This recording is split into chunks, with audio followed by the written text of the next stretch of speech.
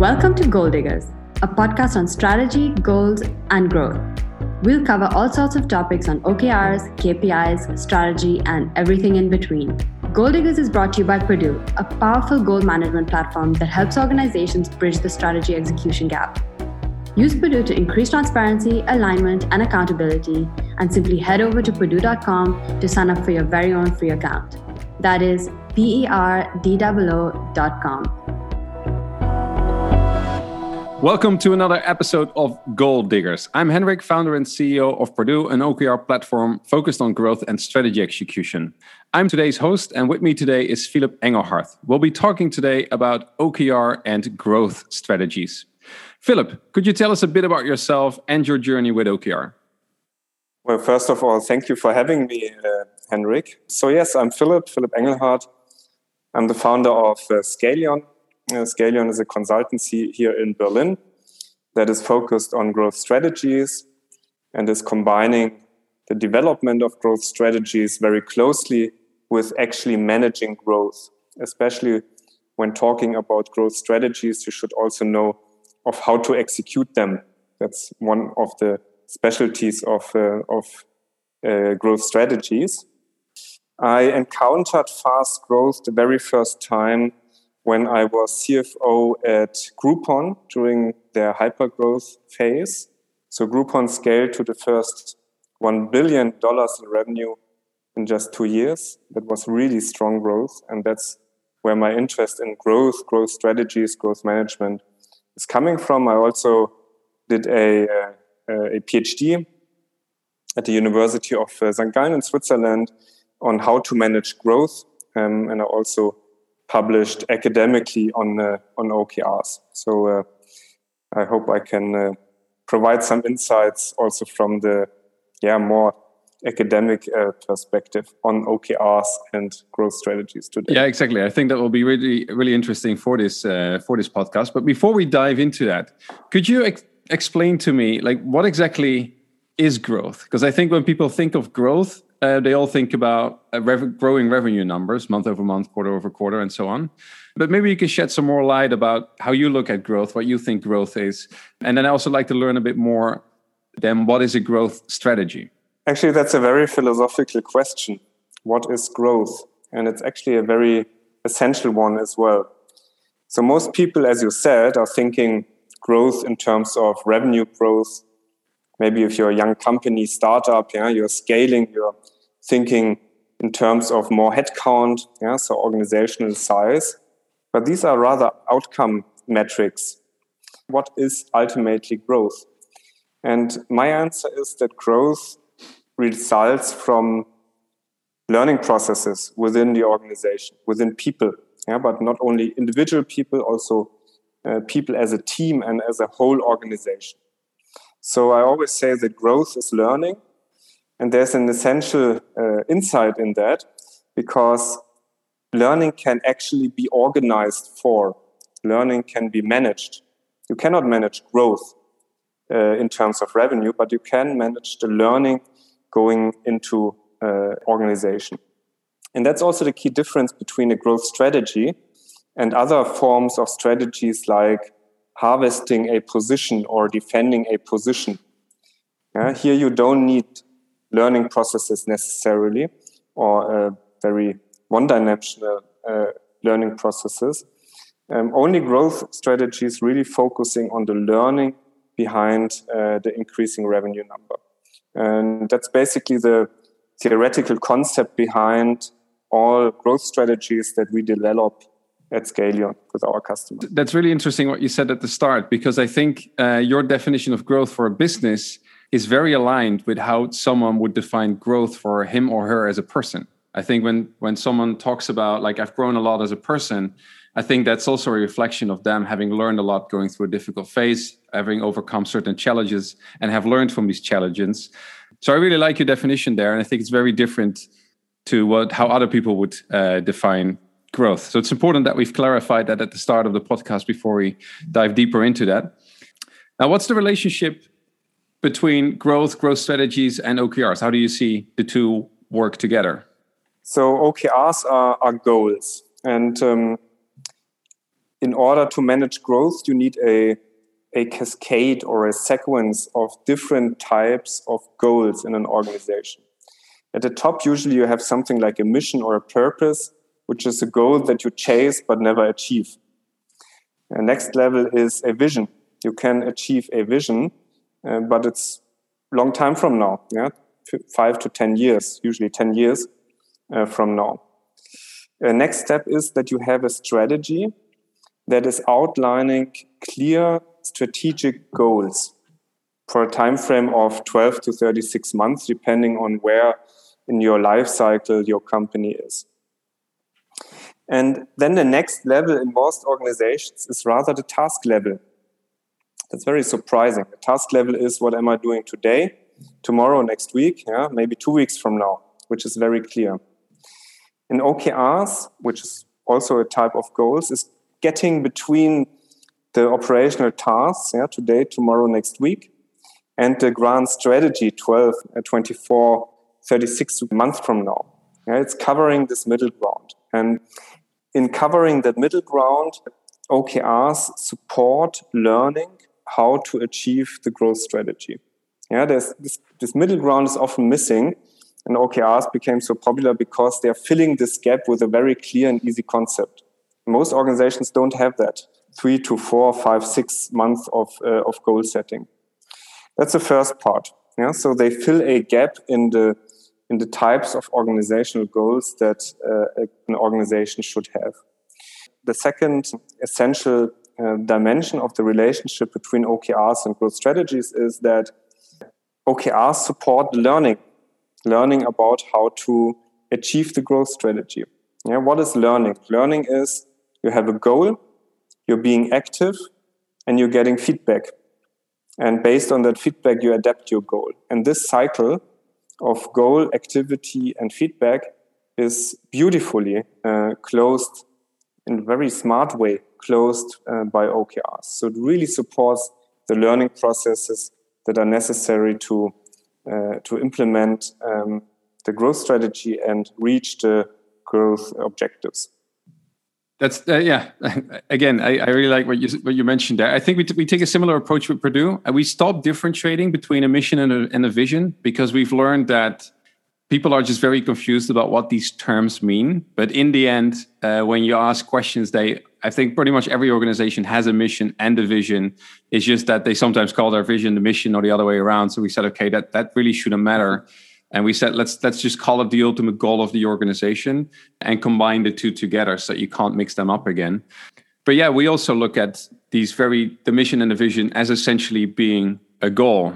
So the way I look at goals is that they bridge the gap between a desired point into the future and today's reality, right? By setting, when you start a business, there's a problem that you want to solve. So you call that the mission, and you're essentially saying like, okay, this is where we or the world is today, and this is where we want to be at a future point in time.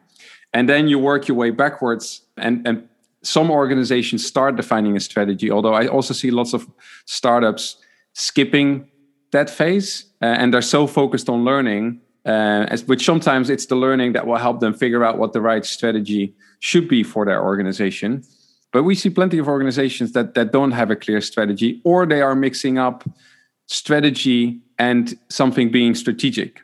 So they set a long-term goal for 3 years into the future, and then they said, that's our strategy.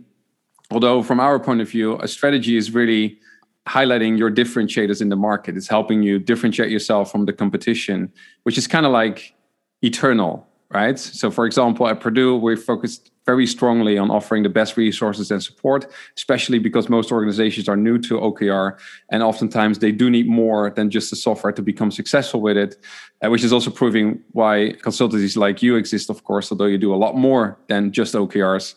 But I think that's also an important difference for organizations to be aware of, that you're not mistaking a long-term goal with that being your strategy.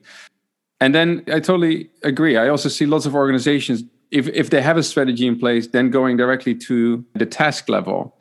Why do you think that is the case? Because I was always under the impression that it's quite simple for any individual within an organization to sit down and start thinking, okay, what do I need to do today? What do I need to do this week? That's fairly easy. And I also have the impression, although I'm not entirely sure, you tell me if that's correct or not, that it's fairly easy to set high-level long-term goals, right? So you can come up with like a mission for your organization. You can come up with a vision for your organization, but it's that area in between, exactly the area that OKRs cover, which is quite hard to say like, okay, where do we want to be at the end of the quarter? Do you have the same experience, or how do you look at that? Yeah, I make exactly the same experience. So I think it's fun to come up with a bold vision. Yeah. Startup culture is very much encouraging that, and that is okay. But as I said, it's not the only type of goal that you should know. Also, strategy, looking 36 months into the future is kind of fun, because you're envisioning a state of the company in the distant future, but it's not as near, so that you are really accountable, or you have to think it, or even can think it through very, very well. So vision, purpose, strategy, that's all tapping into the more or less unknown. On the other hand, the operational level, today, tomorrow, next week, it's very much known. For me, it's very clear. I mean, my calendar tells me, what am I doing today? What am I doing tomorrow? What am I doing next week? Maybe the next 4 weeks, basically are quite clear. But beyond that, it gets hard. So what OKRs are doing is they combine a certain element of what is known about the next 3 months with exploring the areas that are not known so well. That I have to define 3 months from now so that I really progress. So you have an interesting balance between what you know for sure, which is always comfortable, and what you don't know. And that quite interestingly concentrates in OKRs. And it does so according to very strict principles. And you combine that with strong accountability, because there's a lot of measurability, or at least you can verify the achievement of key results well. So you combine that in OKRs, and you're very much accountable for that. And that's hard for people. I've done, I don't know how many thousands of OKRs already defined with customers, and I always find the same. It's intellectually hard, and it's sometimes also a little bit scary, because you're so accountable for something that is not 100% under one's control. And this is you got to get into that mindset in order to really benefit from OKRs.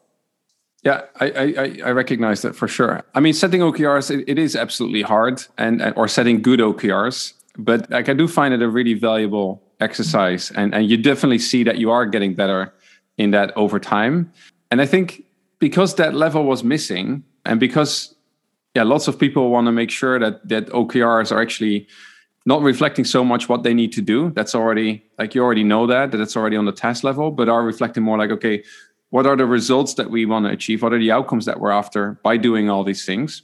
And because that level was missing in most organizations, the only measurement of success, I think, in the past was the completion of certain tasks. And as you mentioned, that's fully within your control. So that's very safe. You feel very comfortable there. Whereas with OKRs, the measurement of success is not necessarily anymore the completion of certain tasks or finishing certain projects, but it's actually a level higher. They said, okay, why were we working on these tasks? Why did we start these projects? What results were we expecting to achieve by doing that? And have we achieved those results? And then it can be, of course, that you've worked for a week on a certain project or a couple of tasks, and then you see that it's actually not generating desired results, which means that you need to go back and try different things to work on, which is, of course, a lot more challenging than just completing the task like you've been used to doing that. But going back to our topic, like what requirements does a strategy then need to fulfill in order to support OKRs? Or, I mean, we can also turn that question around. But what requirements do OKRs need to fulfill in order to support a strategy? What's your take on that? Yeah, that's actually very important. So there's two schools on OKRs. I call that the strategic school and the HR school. And both are valid. I don't dismiss any of these schools, but you got to be sure which perspective you're taking. And the strategic school is linking OKRs to strategy. It considers OKRs as a strategic management framework in order to translate strategy into short-term, 3-month goals. While the HR view is rather about managing performance on the employee level. That's two distinct things. So OKRs should be obviously conceptualized the first way, yes, as a strategic management framework. In order to really link into strategy or be able to link into strategy, OKRs need a quite brief, precise, easy to understand set of strategic goals that the OKRs can work into, pay into. So you cannot have the typical McKinsey 510 slides presentation. So you cannot attach OKRs to that. You need to really boil it down to strategic goals that OKRs then work into. I always recommend that strategy should be measurable. So we always include core metrics into the strategy that is being pursued over next 12, 24, 36 months. And the strategy should be able to be sold like a product into the organization. We have quite a lot of success with thinking of OKRs like a product, of strategy like a product that is being sold into the company. And a last requirement of strategy for OKRs is that the strategy itself needs to be adaptable, because OKRs provide feedback. It's not a one-way street between strategy, strategy defining what OKRs is supposed to be doing. OKRs also provide feedback to strategy. And if the OKRs provide feedback to strategy in a way that strategy must be adapted, this should be possible and should be possible in an easy way. So we have a framework on that we always use to frame strategy and attach OKRs to it. And mostly we combine the two projects. So we craft growth strategies for our customers and then execute it by introducing OKRs in our client organization. Yeah, I'm happy that you called out the two schools of strategy. That's actually something that I probably should have mentioned at the start of this podcast. There are absolutely two schools of using OKRs, one for strategy and one for HR.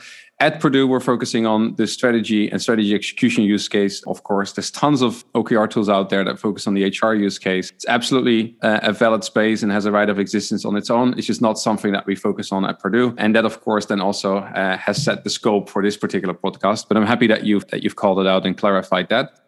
The other thing that I really like what you mentioned is connecting OKRs to strategy, because I think it solves two important problems within an organization. First of all, as a leader of a business, when these two are connected, you can all of a sudden see how your organization is planning to implement and execute your strategy, which is something that wasn't possible before, and which is why we at Purdue believe why it's so important that you track your strategy and your OKRs in the same place. And I think the other advantage is that people in the organization can now better understand and can see the strategy, better understand the strategy. I totally agree with you that for some organizations, a strategy is like a 10-page document for one particular strategy that they have, which is something that the organization can never remember. Often it uses way too complicated language so that people don't understand it. And then there is no point, right? If you set out a strategy that everyone in the organization cannot see or cannot understand, then how in the world can you make sure that they can actually support their strategy with their daily work and with their OKRs? But when you bring the two together, provided that you have made sure, of course, that the strategy is there and easy to understand and easily accessible, then now people are much better able to decide themselves what OKRs they should and should not be working on. So I think that can increase autonomy within an organization, and people are better able to see the bigger picture and can better see why they are working on certain things and what higher level goals of the organization and what higher level strategy of the organization that should support, which I think is a big complaint from employees, that they just don't see how their work fits into the bigger picture. Yeah, absolutely. I made a very interesting experience 1 year ago when the pandemic started with customers that had both these tools at hand. So first, a strategy that is really condensed basically on one PowerPoint slide, and executing on that strategy with OKRs. When something hits like a pandemic, then you can change the course of your organization very quickly First, by altering your strategy, moving from a growth strategy more to an emerging strategy, at least for, let's say, 6 months or so, and then see. And second, by changing the length of the cycle of the OKRs, going down from 3 months to 6 weeks. That's basically what a couple of customers did after consulting with me. And that allows these organizations to shift course, react to big changes like the pandemic, but also smaller changes that are necessary because of a competitor or a new technology or whatsoever faster. Really put the organization on a different path.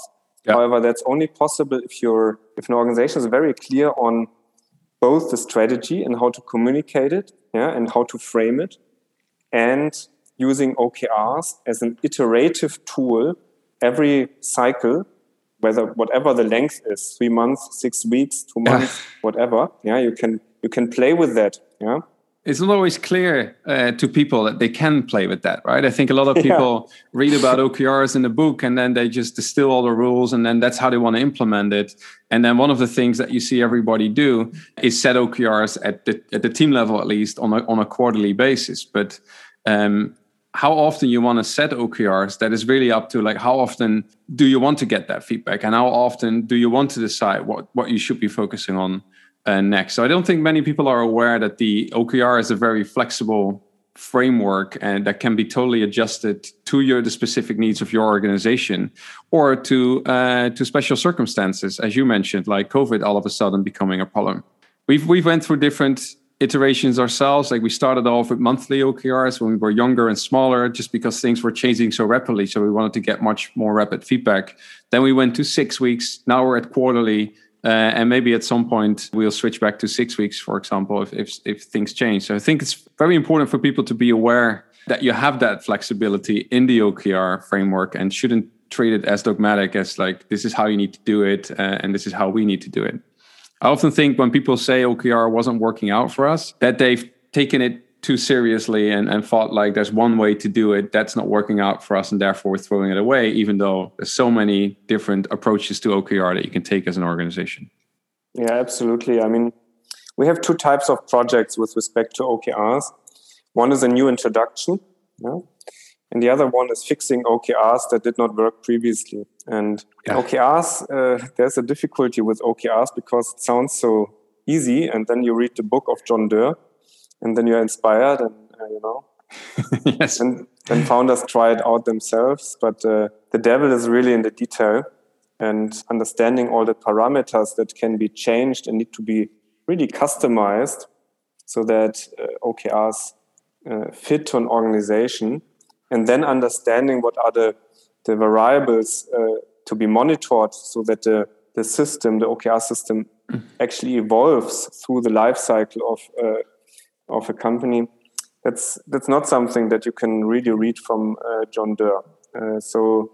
No, I agree. Although it's maybe a funny recommendation from a consultancy that also does OKRs, but I always recommend to at least consult someone that has experience with OKRs, because as I said, the devil is really in the detail, and the possibilities that we have just talked about, they need to be known in order for OKRs to develop their full power. Yeah, and I support that recommendation because I do think that fixing a failed implementation of OKR is a lot harder than doing it right first time. So yeah, I mean, I also think that the reason why it looks so simple is, for example, in John Doerr's book, the examples that he uses a lot is about the football team, where there are a lot of knowns, right? You know which battles you are fighting. You know what you have, the capabilities that you have in your team. There's a lot more clarity there than there is in organizations where there is a lot more uncertainty. And a football team is I don't know, to be honest, like what, 20 people maybe? Whereas in organizations with 50, 100 or thousands of people, setting OKRs across such a larger organization with more people, I think that becomes a lot more complex because there are people out there that apply OKRs to their personal life. Whether you set them as OKRs or not doesn't matter. But I think setting personal goals is fairly easy, right? But when you want to set goals together with a group of people to achieve a set of higher level goals and to help support a strategy, I think that's where the complexity kicks in. And that I think is also very risky with a lot of the content being created, right? Because if you write, I write a lot of content about OKR myself, and I always try to come up with analogies and examples, but I'm also very aware that it's fairly easy to come up with an example that supports the point that you're trying to make in an article. And it's fairly easy to come up with a good list of example OKRs that people can look to. But I think the tricky thing is that every organization and every team is unique and facing different challenges. So even though you have a good list of example OKRs, yeah, it can help inspire people. But what you really need to do is to educate them on the thinking process that helps you come up with good OKRs, because that's where the real value is, right? Just copying over an example OKR from another team, I don't think that's really going to help you much in the long run. I think it's much more... you have that example, right? Give a man a fish and he's not hungry anymore. Teach a man how to fish and then he'll never be hungry again. I think that logic also applies to OKRs. Like, you really want to be educating people on how do you identify what are the right things for you to work on next. And I think once you've mastered that, that's a massive skill to possess for your personal career as well. Because any organization that you'll join, any other team that you'll join in the future, if you have someone in your team that is really able to see, like, these are problems that we should be addressing, and I know how to address these problems from my previous experience, I think that's massively valuable for anyone. Going back to OKRs and growth, like, one more question about that. Why and when do you think OKRs are especially useful for high growth companies? So if you are a high growth company, like, when is the right time for these companies to introduce OKRs? And do you think organizations should start working with OKRs right from the start? Or do you think they need to get past a certain point for OKRs to become helpful? What's your take on that? I would always start with introducing OKRs very early, as early as possible. Even if you're just 2-3 founders, use OKRs and will really benefit you. As we said, make the cycles shorter, because as a startup, you cannot just do goal setting 4 times a year. So it got to be shorter, but use it early on. Goals, short-term goals, are the learning engine among all the management instruments that are out there. It's really facilitating the learning in the organization. It's doing more benefit to learning than other management instruments like incentives, like organizational structures, like KPIs, also more than the growth strategy. So it's really the learning engine of an organization. OKRs are structured in a way so that they foster a culture of learning because of the very profound principles that OKRs come with. Everyone needs to suggest their own OKRs, but everyone else needs to agree. That is a platform for learning together in debate and discussion. And also OKRs are an easy framework, at least at first sight, and they are en vogue, so to say. So it's quite easy to sell them to your employees. Yeah. We also have some. We also have some larger customers, so bigger corporations, and also some companies from German Mittelstand that want to change their culture into the direction of more learning, and they use OKRs to do that. But most of all, if you're a growing organization and you want to facilitate learning, then you can use OKRs like hypothesis of how to drive growth strategies and the KPIs associated to it. So you can think of the objective as a hypothesis of what you want to reach within the time frame of 3 months, and then the key results as the validation or falsification of that hypothesis. And if you're hypothesis driven as a high growth company of how to drive something forward that is important, that is usually being crafted into the growth strategy, then you are facilitating growth strongly. So there's a couple of reasons why OKRs are especially useful for high growth companies, because it's about learning. Learning needs to be managed, and OKRs manage learning. But it's not only restricted to high growth companies, of course. As I said, we have bigger corporations and also German Mittelstand and startups among our customers. So designed the right way, OKRs can really benefit all of them. Thanks, Philip. I think this is a good way to end the podcast. So I want to thank you a lot for your time today and sharing your thoughts with our audience. That's really appreciated. And I've learned lots of new things from you today. So thanks again. And yeah, that's it from my end. Henrik, thank you very much for inviting me. It was a pleasure. Thank you, Philip. Bye-bye. Bye. Thank you for listening. Don't forget to subscribe to Goal Diggers to stay up to date with all our upcoming episodes.